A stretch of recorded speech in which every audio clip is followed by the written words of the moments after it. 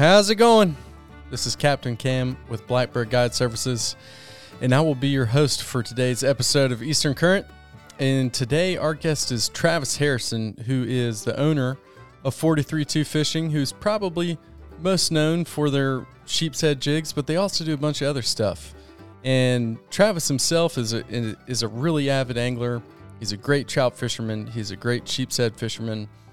He's kind of got all the bases covered. So we're going to talk sheep's head. We're going to talk fly tying. We're going to talk fly fishing. We're going to talk bull redfish. You name it.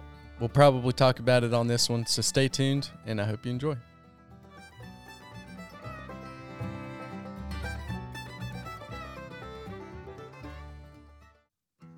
If I'm fishing a jig, you can bet it's going to be an iStrike Texas Eye. Dave and Ralph at iStrike have built the most versatile and durable lineup of jigs in the saltwater industry.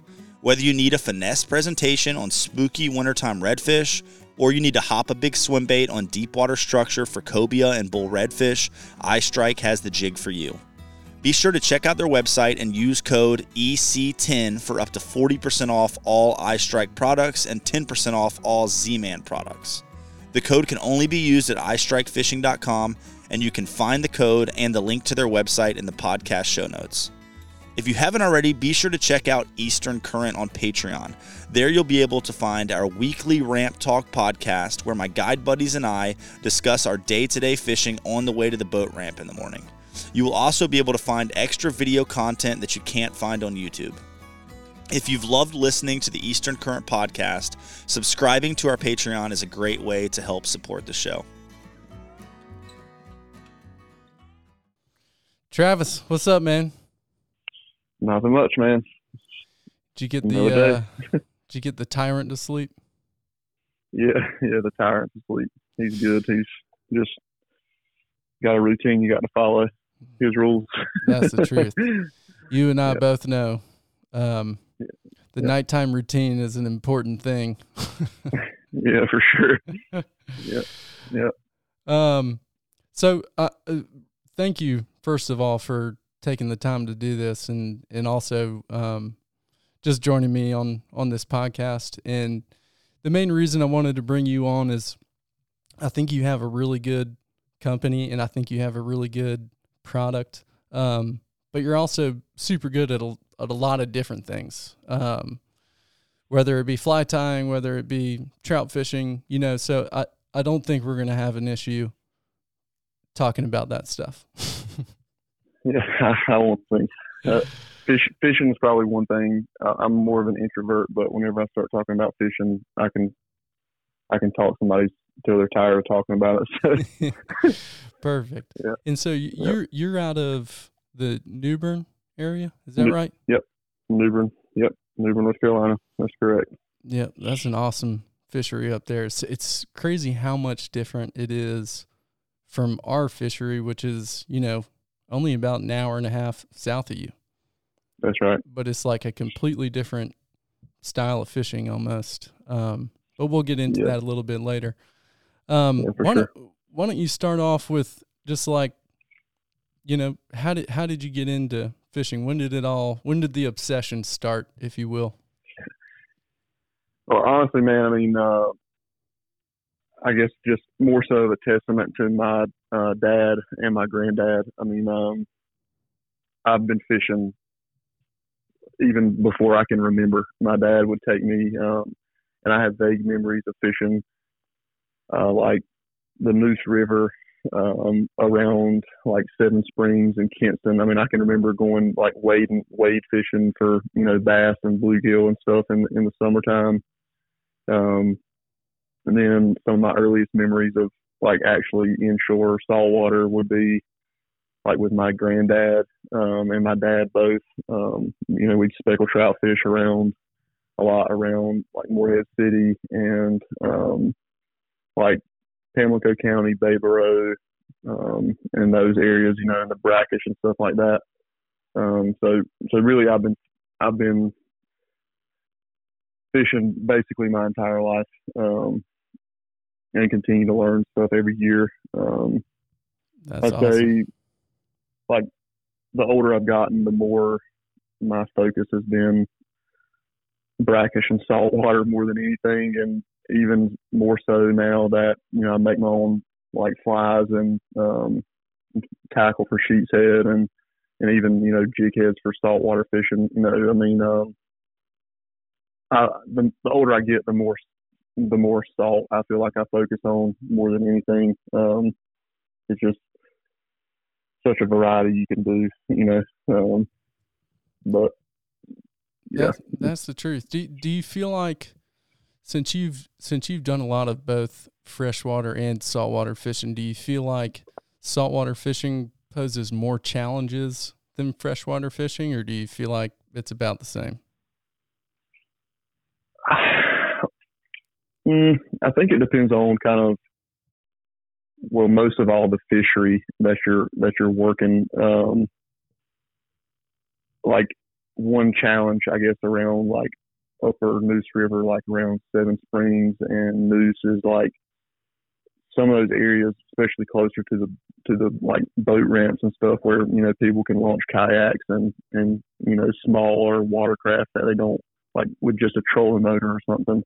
A lot of those areas are like heavily pressured, and you just have to deal with that. And then like upper Neuse River, a lot of people don't even deal with it because there's areas where the current is pretty strong, and it can be frustrating fishing those areas for that reason. Like if you don't fish a log jam just right, you're going to stay hung up most of the day until you kind of get the hang of like the feel for feeling your bait through the structure or whatever when you're bass fishing and stuff. So there's challenges to both. I'd say obviously the salt water, you have to, there are more, I would say there are more factors in the salt as far as tide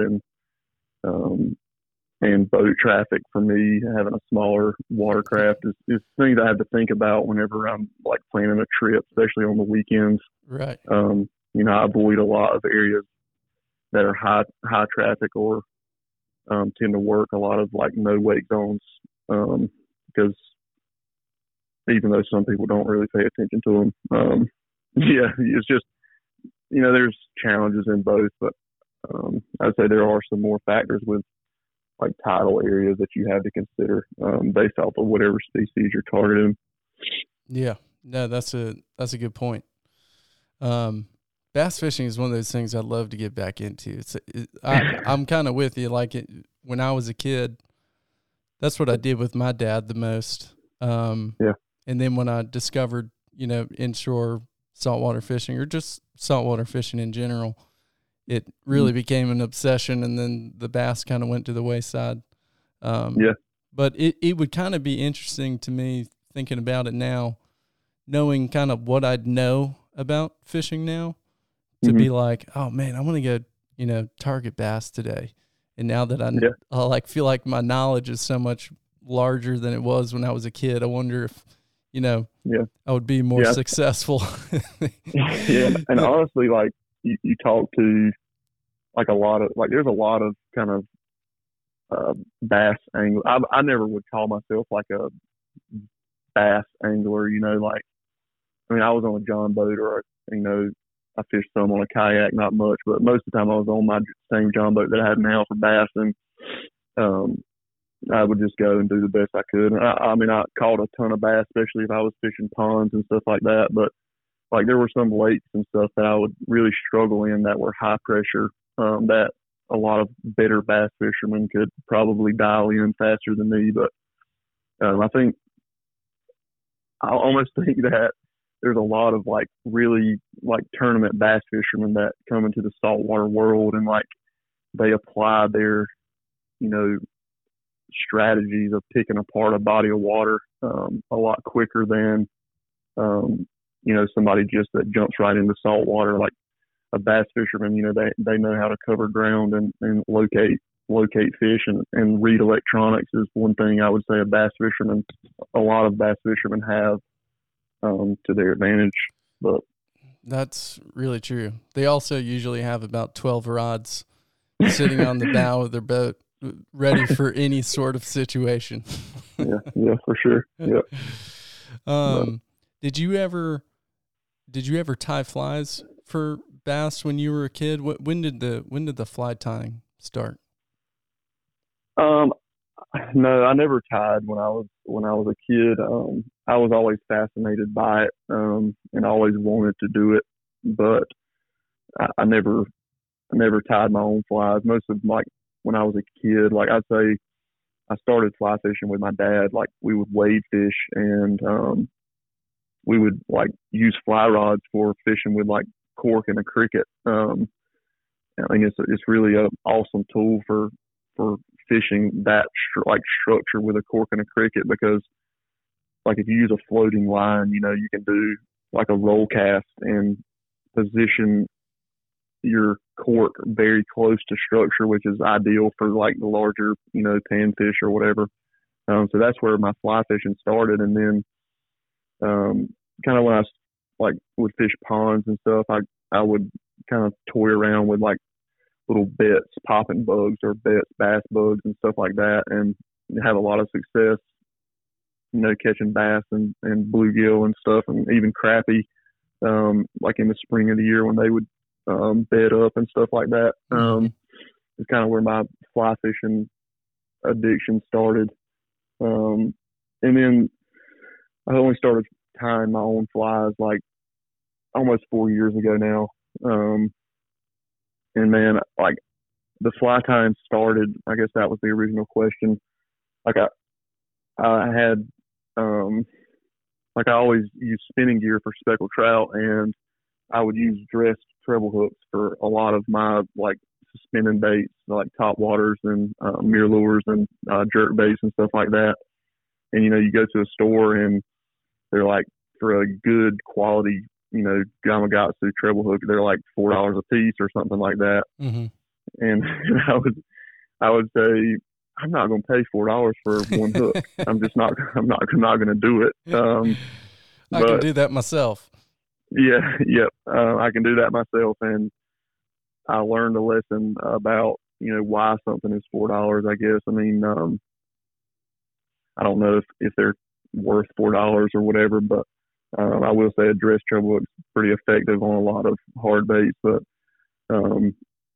once I purchased like my vise, it was like that was just kind of the gateway drug into the entire room of my house, completely encapsulated of fly tying material and feathers and bucktail and stuff like that. So you start with, you know, a few treble hooks and some flash and some like $2 bags of little mini net hackles to tie dress treble hooks, and then you're thousands of dollars in the hole of fly tying material. So yeah, so that's just kind of the development.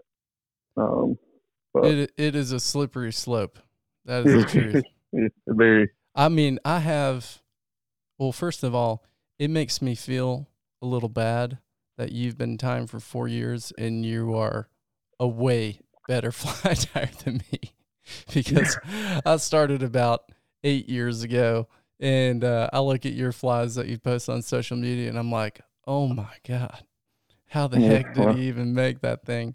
So that's really props to you, man. You've it's props to all the YouTube videos that I've watched of all the people that have, you know, been before me, I guess. You know, I mean, you learn a lot on your own, and obviously time at the vise is how you get better. I mean, I've spent a lot of time over the last 4 years since I started behind the vise, so that's how you get better. But that's the truth. I don't take credit for everything that you see. I mean, I try to be as unique as I can, but man, there's just a wealth of knowledge in some of those old fly tyers that have been tying since, you know, the 60s or whatever. I mean, I'd love to pick the brain of some of those people that just, they know what needs to be in a fly and what is unnecessary in a fly. There's a lot of the flies that I post that half of the contents of the fly serve no functional purpose.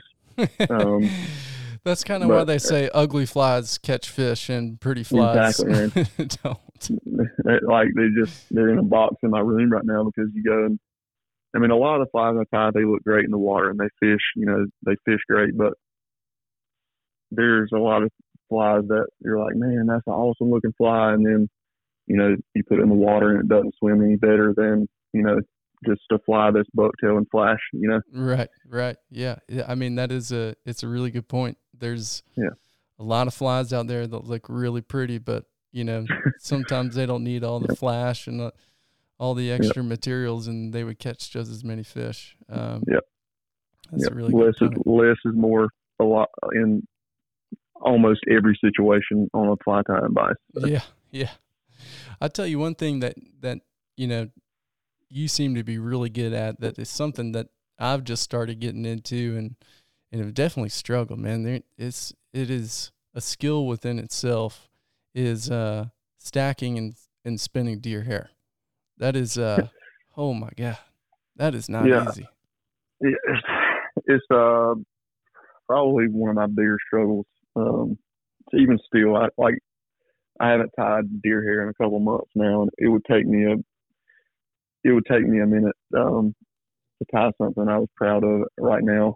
It's something that took a long time to even get halfway proficient, and it's something that if you don't do it semi-regularly, that you'll need some, if you don't use it, you will lose some of your efficiency with tying with deer body hair and belly hair. I'm proficient, and that's about it. I can name a dozen people that are professional at spinning and stacking deer hair, and I'm not on that list. Not even close. It's crazy how some people get into that and just all right, this is what I'm gonna be really good at. That's right. Yeah, and they are good at it. Pat Cohen is, man, he's amazing. Pat Cohen, Rich Strolis, he's extremely good at tying deer hair streamers and stuff like that. I mean, you watch them guys and it's just amazing to see them tie with it, because for instance, bucktail, I can grab any bucktail. They're all different. I can grab any bucktail and in a couple seconds I can say, this is how this bucktail is going to act when I, put tension on it or whatever. That's awesome. And I cannot say the same.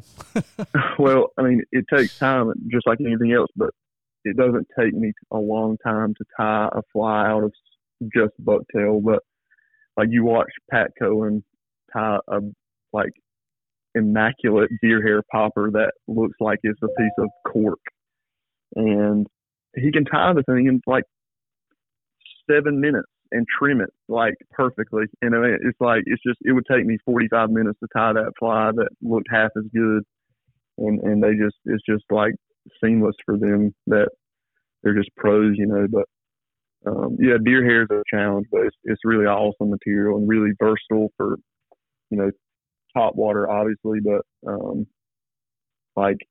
suspending flies and divers and stuff like that. It's really a really versatile material. And then, you see it on a bunch of redfish flies that, sliders and stuff like that, top water sliders, and then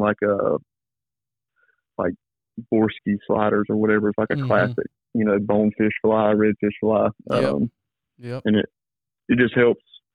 It helps invert your hook, hook up, if that's what you wanted to do. And then it helps your fly land more softly on the water, because if you put a buoyant material, on top of the hook shank, or whichever side of the hook shank you want it, it'll help kill your fly without having to use as much lead or, whatever kind of eyes that you put on the fly. But yeah, no, that's very true. And it's an important thing. And when you're fishing for redfish, for sure. If you're fishing around oysters, fish around grass, I can't tell you how many flies I have tied, back in the day from YouTube, stuff where they put the lead eyes on the bottom of the hook or on the bottom of the shank.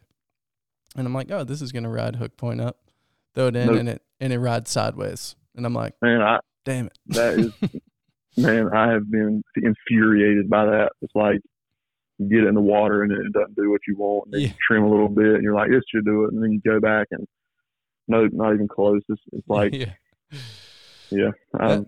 that's one of the big reasons I have really fallen in love with the Umpqua. I think it's the XS506 jig hook. A jig hook, yeah. Oh my God, that thing will ride hook point up every time. I'm just like, why am I going to tie on anything else other than this hook? Because it rides hook point up no matter what I do. Yeah. Jig hooks are the cheat code for on a fly for sure. Yeah, that's the truth. If you ever having issues, just tie it on a jig hook and you'll be all right. One thing I did want to bring up, and you and I had talked about this over the phone, I think a couple weeks ago, but you had tied a couple bucktails that you were throwing under popping corks for y'all's bull reds that come through. Okay, yeah, okay. And they supposedly worked super well. Yeah, man. So I guess I kind of have an obsession for, like, I could go and buy an eye strike diesel eye for sure, and it would work excellent for bull reds. But like, I guess that's where like my tackle making venture, why it's gone to the point that it's at now. It's like I have an addiction for making it myself. Like whether I know I'm going to lose money, I don't care. It's like even more so like just making it myself, going out and catching something with something that you made from, wheel weights and like just a hook and wheel weights, and you obviously tie the bucktail and stuff. But it was like, I can't remember, September or whatever. I caught my first 2 bull reds in one morning on a bucktail jig that I tied the night before. And it was like a Menhaden color scheme, just like, white, purple, olive, and stuff like that. But tied it on one of the jig molds that I use a lot for speckled trout and redfish, and I modified it to take a heavier duty and a larger size hook on the like 1/4 ounce jig head. And that morning we only landed 2, and both of them were on the bucktail that I tied. And after I landed I'm sorry. You had a buddy with you too, right? That was throwing a popping cork with a soft plastic. Yeah, he was throwing. He tried like an airhead, Z-Man diesel minnow, stuff like that, and he had, like the day before, he had crushed them. I think they caught like 4 or 5 the day before, and like they say every day. I'm not a bull red expert by any means, but they say every day can be different. Mm-hmm. But he hadn't caught anything that morning, and I was like, man, I got another one right here if you want to try it. And he put it on, and I want to say like 5 casts later, he had like a big bull, like upper 40-inch, mid 40s, upper 40s, like nose the bait. Like he got it like 10 feet from the boat and started reeling it in, and the bull drum like came up behind the bait, like, and ate it. We watched and eat it at the boat, and just because of how close he was to the boat, like the cork was 2 feet off the end of the rod when he ate it, and he didn't get a good hook set on it, and ended up losing after a couple minutes. But he ended up having like 2 or 3 more bites within the next hour or so, and it was just a grind, like a slow grind day, and we only caught those 2 that morning. But like all the action that we had was on those bucktail jigs, and then I tied a charter captain, Brad Gunners, I think it's Gunnerson, but it's Gunny B Outdoors. I think that's his last name is Brad Gunnerson, but I might be butchering that. But I tied him some, and actually on those, instead of using a soft plastic trailer like I use on my bucktail, I tied bunny strip, like a 7-inch piece of bunny strip on this bucktail jig, and like he went out and blistered them like several days in a row with them things. And it was kind of towards the tail end of the bull drum. So I'm really excited for next season just to kind of see kind of how that develops. But yeah, I had a lot of success with those, like bunny strip bucktail jigs and bucktails for bull drum. Yeah, that's awesome. Yeah. Couple things. One is there's no better feeling than pulling in a fish and watching something that you made hanging out of its mouth. Yeah. I mean, for sure. it's such a good feeling. Then secondly, how do you keep the, I mean, on the bucktail that you made, but also just on flies that you make, because this is something that, you know, even I struggle with, and I've been tying with rabbit zonker forever. But how do you keep it from fouling up on the hook, especially on a bucktail where you got it, you know, it's a long, I think you said 6 or 7 inches hanging off of a jig head. How do you keep that from fouling up on the hook, or do you just pray for the best? No, I mean, you need to plan for that, because you're right. Like, even like any bucktail, any rabbit zonker that goes past the bend of the hook has like some potential to foul if you don't kind of do something to prevent it from happening. If I'm remembering right, on the bucktails for bull drum that had like the 7-inch bunny strip, I just used the bucktail to support the rabbit, because depending on which bucktail you have, you know, some bucktail is really like soft and like really fine hairs, but there's some that are really coarse and stiff haired, like that has maybe some wavy texture to it. So basically on those, I would just use the bucktail to prevent the rabbit from fouling on the hook. But I guess one tip for that would be, and I didn't do it on these particular ones, but I tie a lot of bait fish flies with rabbit strip for the tail section, because it just has an awesome action in the water. But like if you go look at a bunch of tarpon fishermen, like people that tie like tarpon bunnies and like, was it like a snake fly or something like that, is what they call, like most of those people, they'll use a piece of mono, either that punctures through the rabbit hide and then like extends past the bend of the hook, like maybe a ½ inch or even an inch if you want to make a really long rabbit zonker tail. And basically what that does is, like if you can separate, like if you can basically add a joint in the rabbit that's past the bend of the hook, it's a lot less likely for that rabbit to like wrap back on itself and then wrap another inch back towards the hook eye and then around the bend of the hook. So mono support is a really good and durable way to support rabbit zonker. But you can also use like stiffer materials, like bucktail is a good natural material. You could use something like SF fiber or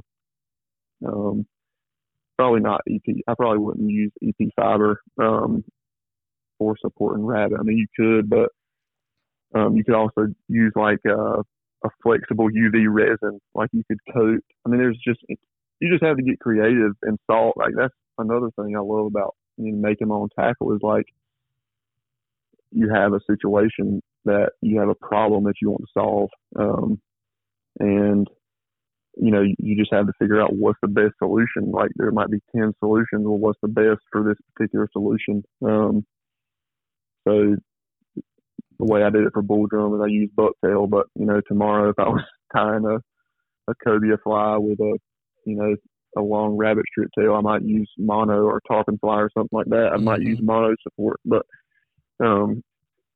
just depends on what you want. Kind of like bucktail, if it's on a quarter ounce jig head, it doesn't matter because the lead is going to sink the bucktail no matter what, pretty much. But like on a tarpon fly, bucktail is a relatively buoyant material, so if you don't want a fly to be as buoyant, then you might need to use like mono or fluorocarbon lead. Doesn't really matter between the two, but you might need to use that instead, so you don't add that buoyant material or the extra material to the fly. It's just you have to solve a solution that meets your need for that particular application. Yep. No, it's a great point. There's a bunch of different ways to go about it. That's the beauty. That's the beauty of fly tying, I guess, is you can have five materials and you can tie, God knows how many flies. Yeah, you can tie a lot of different variations. Yeah, bucktail. Like you have bucktail, you can tie like 200,000 flies just with bucktail. So that's right. That's right. Yeah. Well, let's move into your company, 43-2 Fishing. How did you come up with the idea that I'm going to start making? Did it start off with the sheep's head jig? I know it did not. So I started making my own jig heads like long before I started actually tying flies. Same situation. Like I was in high school actually. I think I was a sophomore in high school. It's been like 10 or 12 years ago now. I was using like Blue Water Candy ball jig heads or whatever. And at the time I only fished with like 8-pound mono for speckled trout. That's all I ever fished with. And I would lose a lot of them if I was fishing snaggy structure. So I was like, well, I wonder what it would take to make my own. And that's kind of where my tackle making started. And then, I bought several other jig molds. And long story short, it just kind of landed where it is now. Like, same thing. Like, I see sheep's head jigs. Like, well, I wonder if I can start making my own sheep's head jigs or whatever. So yeah, I started making my own. And like along the way, I would give, or people would buy jigs from me. I wouldn't make any money on them. Like, they would just pretty much pay for my expenses or whatever, like to friends and family and stuff. But I guess 43-2 Fishing started about whenever COVID started, because like I was never into social media at all, like ever. But we got pretty much disconnected from all of our friends and family for 2 years pretty much. So that's kind of how 43-2 started. Like I started tying flies a little, like just probably a year before 43-2 Fishing. And I guess I can't go through this podcast without kind of saying the purpose of 43-2 Fishing. So please, let's hear it. Yeah, that's right. So 43-2 Fishing, basically where that comes from is a scripture, Isaiah 43:2. And as a Christian, like I said, like fellowship with your like other believers or non-believers, just fellowship with anyone is just such a critical part of daily life for everyone. And when you get disconnected from everybody, it just almost breaks a part of something that you hold so dear. Friends and just hanging out with friends and talking with friends and working through like hard times of life with friends. I mean, it's just, you lose a support system. So that's kind of where 43-2 Fishing started. Makes a lot of sense to me. Was just using it as a tool to have a bigger stage to share like my belief in Jesus Christ, basically. And basically what Isaiah 43:2 says is that basically in short, no matter what is going on in your life, like no matter the fire that you get put under, no matter the stress that you're under, God is there to support you through that, even if you don't feel like you have any friends or any support system. God can be your support system. And that's, you go fishing a lot, or I go fishing a lot by myself, and you get out there and you think like just about how like you have hard times in your life, and you feel like you have nowhere to go. And like for me, that that's my refuge in difficult times. When I feel like I can't talk to anyone, even my closest friends, there's no one closer to me than God, because He created me and He knows every hair on my head. But that verse says, I'll just read it now. I mean, it says, when you pass through the waters, and that's kind of why I chose it, just thinking about fishing. You know, when you pass through the waters, I will be with you. And it's God talking. And through the rivers, they shall not overwhelm you. When you walk through fire, you shall not be burned, and the flame shall not consume you. It's just powerful to me. It speaks directly to my heart. It's something I hold dear. That's kind of where 42.2 fishing came from. But back to the tackle making. That's just developed from that, and like making them for myself, and then just kind of, I don't know where it'll go long term. I don't know if it'll ever be a full-time job. Currently, I'm an engineer at Cherry Point, and I love my job. I feel like I have a place there, and I'm good at my job. I get to create, tools. It's just part of my nature to solve problems, and that's why I'm an engineer. I feel like I'm good at my job, and I get to solve problems every day at my job. And then when I come home and get on a fly tying vise or the lead pot to make jigs, I get to solve more problems there. So it's just a passion. You get to solve problems all day. Yeah. Yep. That's right. So the sheep's head jigs are really cool, in my opinion. You probably make the widest variety of colors out of any sheep's head jigs on the market. Would you agree with that? I mean, I make a lot of colors, and I'm always open to, like you said, I'm always open to solving a problem for somebody that they have. Like, I'll make a custom color for anyone at no additional charge, because like it's what I love to do. And if I have a picture of something from nature, I can usually, I've been working with the jig paint long enough that I kind of know I've learned how the different colors of powder paint interact with one another. So normally within a few tries, I can get pretty close to a color if I'm trying to match something like custom. So I mean, I have 100 different colors of powder paint, and then I can do a combination of any of those colors. So, but yeah, I mean, I offer, I think it's like 20 colors. Like if somebody messaged me right now and said, "Hey, what colors do you have?" I would send them about 20 or 25 different colors. That yeah. In the like, colors, the colors are cool in my opinion because they're natural colors. They're like the fiddler crab color, the sea urchin color, I believe, and they're like so well camouflaged that they look like the side of a piling, which is where you would be, most likely fishing for sheep's head.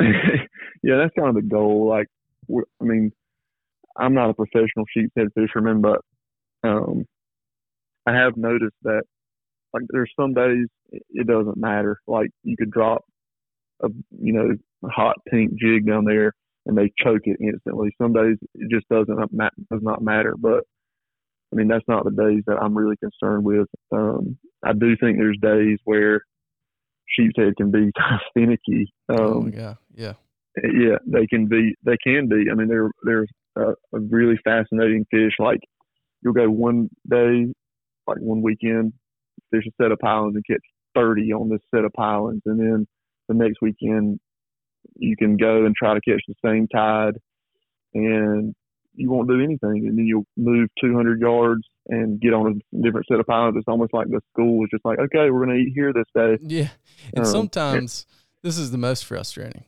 like the most frustrating, is when you're fishing a set of pilings and you're like, there's no sheep's head here. And then you look in the water and you see 3 of them coming up chewing on barnacles, and you're like, what? Yeah, there is sheep's head here. What's wrong with my setup? Right. What's going on here? That happens too.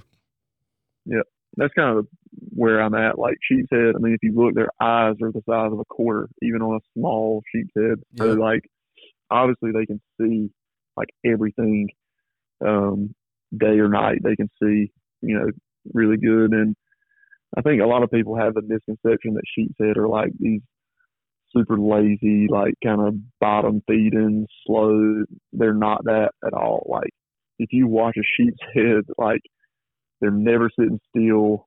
Pretty much. I mean, you'll see them on the back of a pile and like crunching on barnacles, but they're they're just time, constantly moving up and down, up and down, up and down.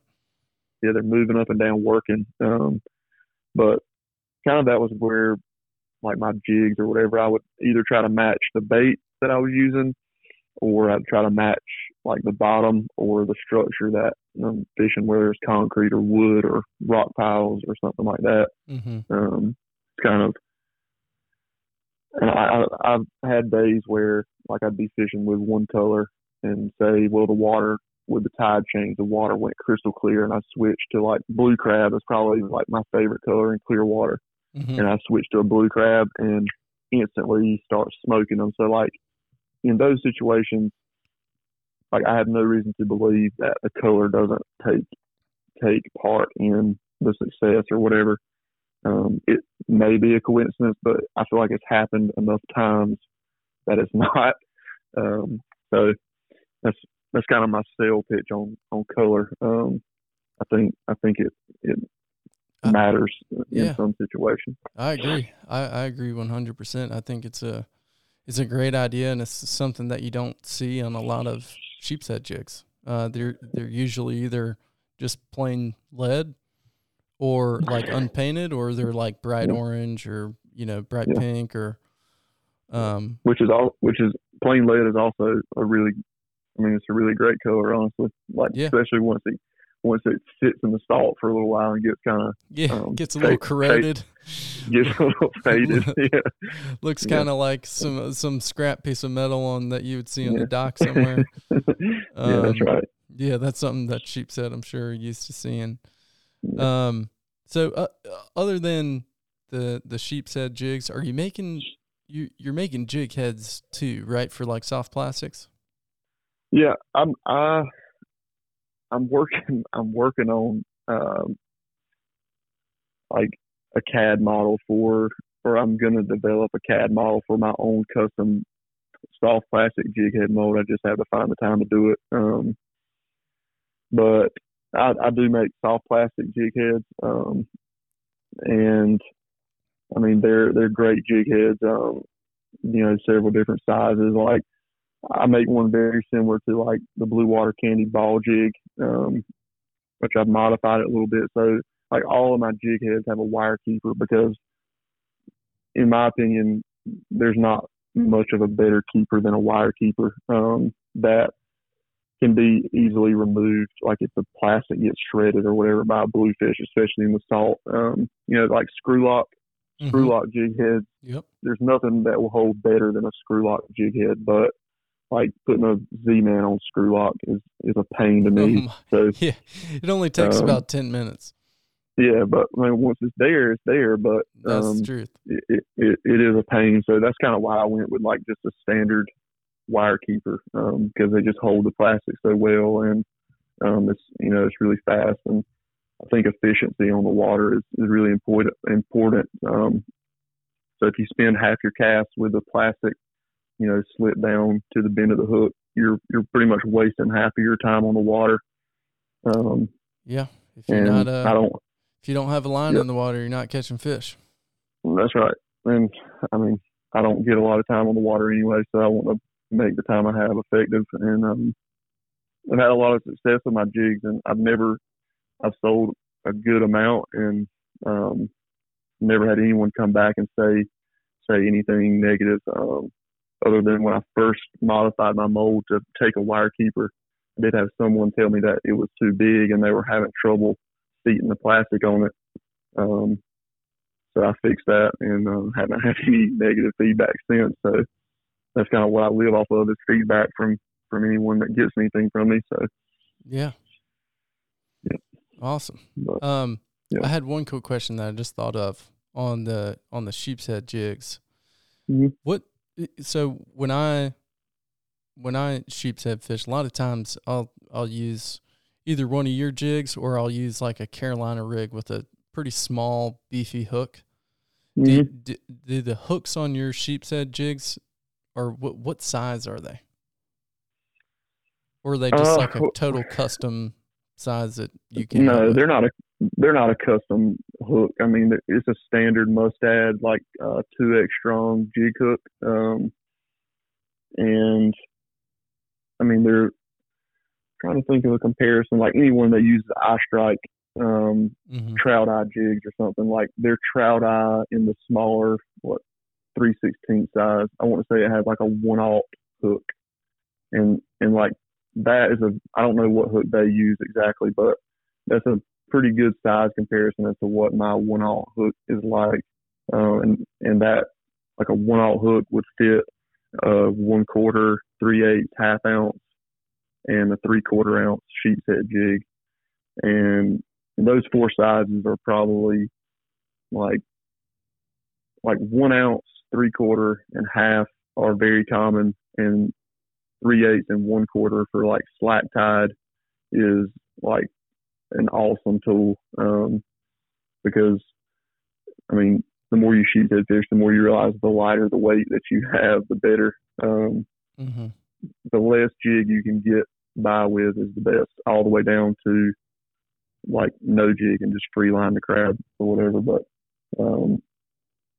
it's just, those 30-minute situations where you can do that. But especially down around your way where the current gets so strong, I don't know if a 1/4 ounce jig has an application down there, but up here around like Moorhead, there's times where I use a 1/4 ounce jig a lot.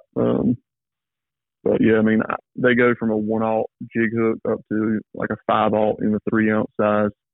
And there's some people that use the 3 ounce size. I never use it personally. I don't really fish structure that allows for it, but I mean, they catch, 15 and 16 inch sheep's head on a 5/0 jig hook, which people wouldn't think that, but if they're eating, it doesn't matter. Like, yeah. you can catch a 16 inch sheep's head on a 5/0 jig hook, like no problem. Yeah, I'm with you. Just real quick on sheep's head fishing, what's your favorite bait to pin on to your so the sheep's head jigs that Travis makes are called Jawbreakers, which is a awesome name, by the way. What's your favorite bait to pin onto those things? I'd have to say mud crabs, like by far. I mean, I'm probably like a mud crab purist, but I just think they're a lot more durable bait. Like as far especially if you're dealing with sea bass and small sheep's head and stuff, they just once you learn how to hook them, and personally, like a lot of people will cut their crab, or crack the shell, or they'll expose the hook. I almost never do that. You leave the hook inside the crab. The large majority of the time, I'll leave the hook inside the crab, and I might stick just like the very tip of it, but I'll never have the barb outside the crab. I just feel like I lose a lot more bait that way. You said, a lot of people say sheep's head, like you got to set the hook right before they bite, which is just basically what that means is those people get a black sea bass bite and they set the hook thinking it's a sheep's head, and that's what takes the crab off the hook is the hook set.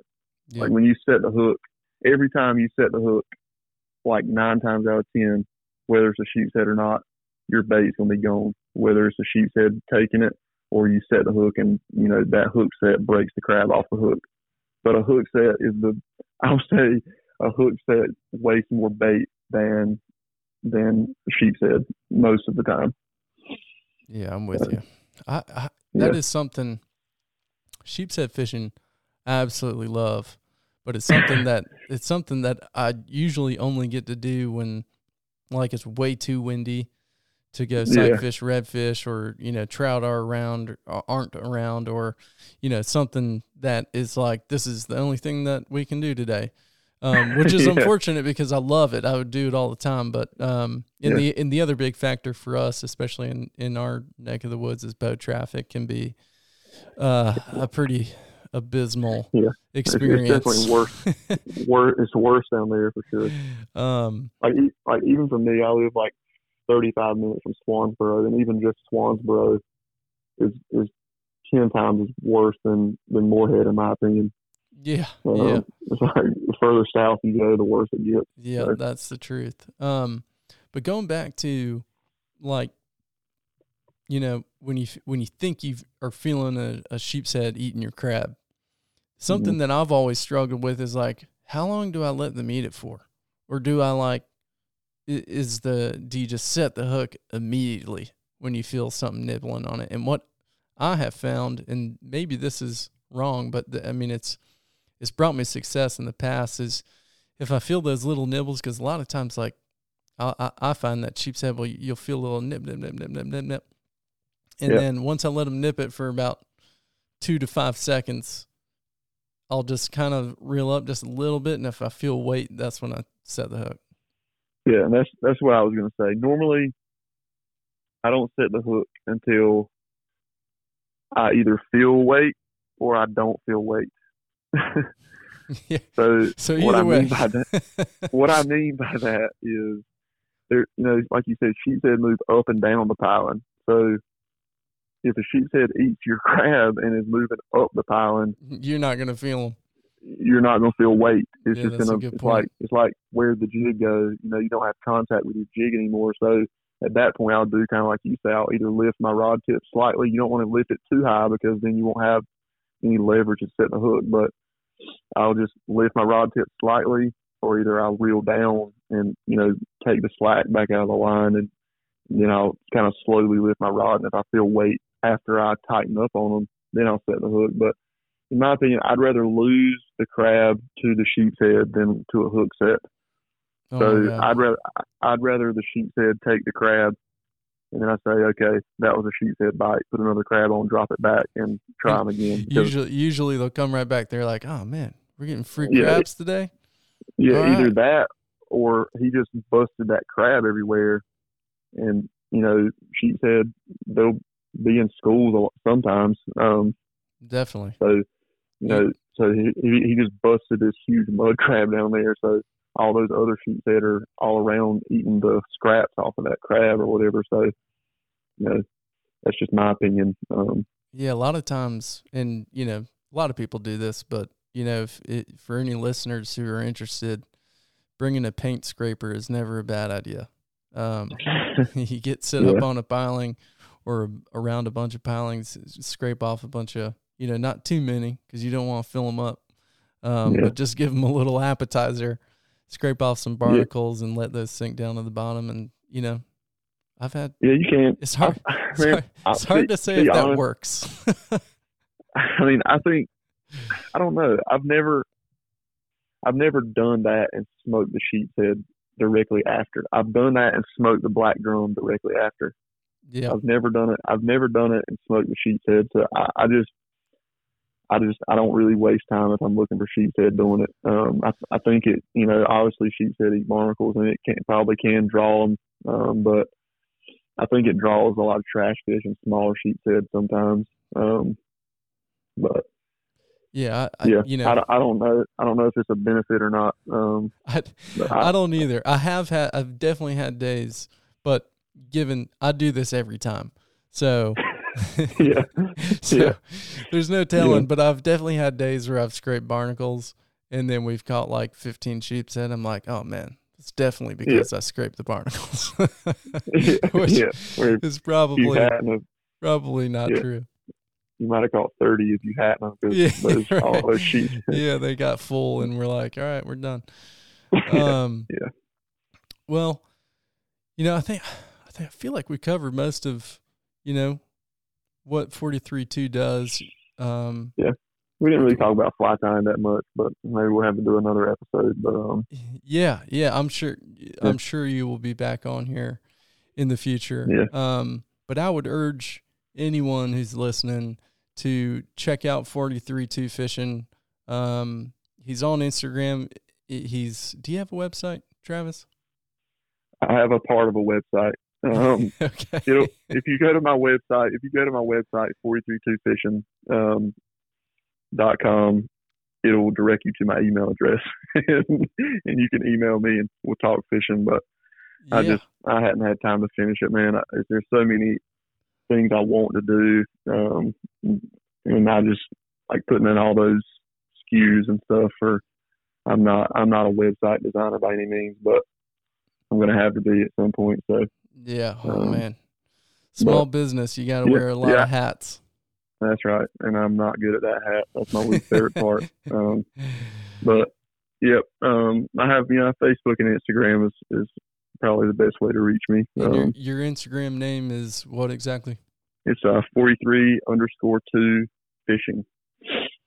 Yeah, I have been following Travis for a long time now, and if you're looking for some really, really good fly tying tips, if you're looking for inspiration, if you're just looking to see some awesome flies, some pictures of some big bull redfish, some trout, people catching sheepshead, it's a great place to be. So I would highly urge anyone to go check it out. Yeah, well, thanks, man. I really appreciate y'all having me, and we'll get back on here at some point and maybe not ramble too much. But no, rambling is what we do.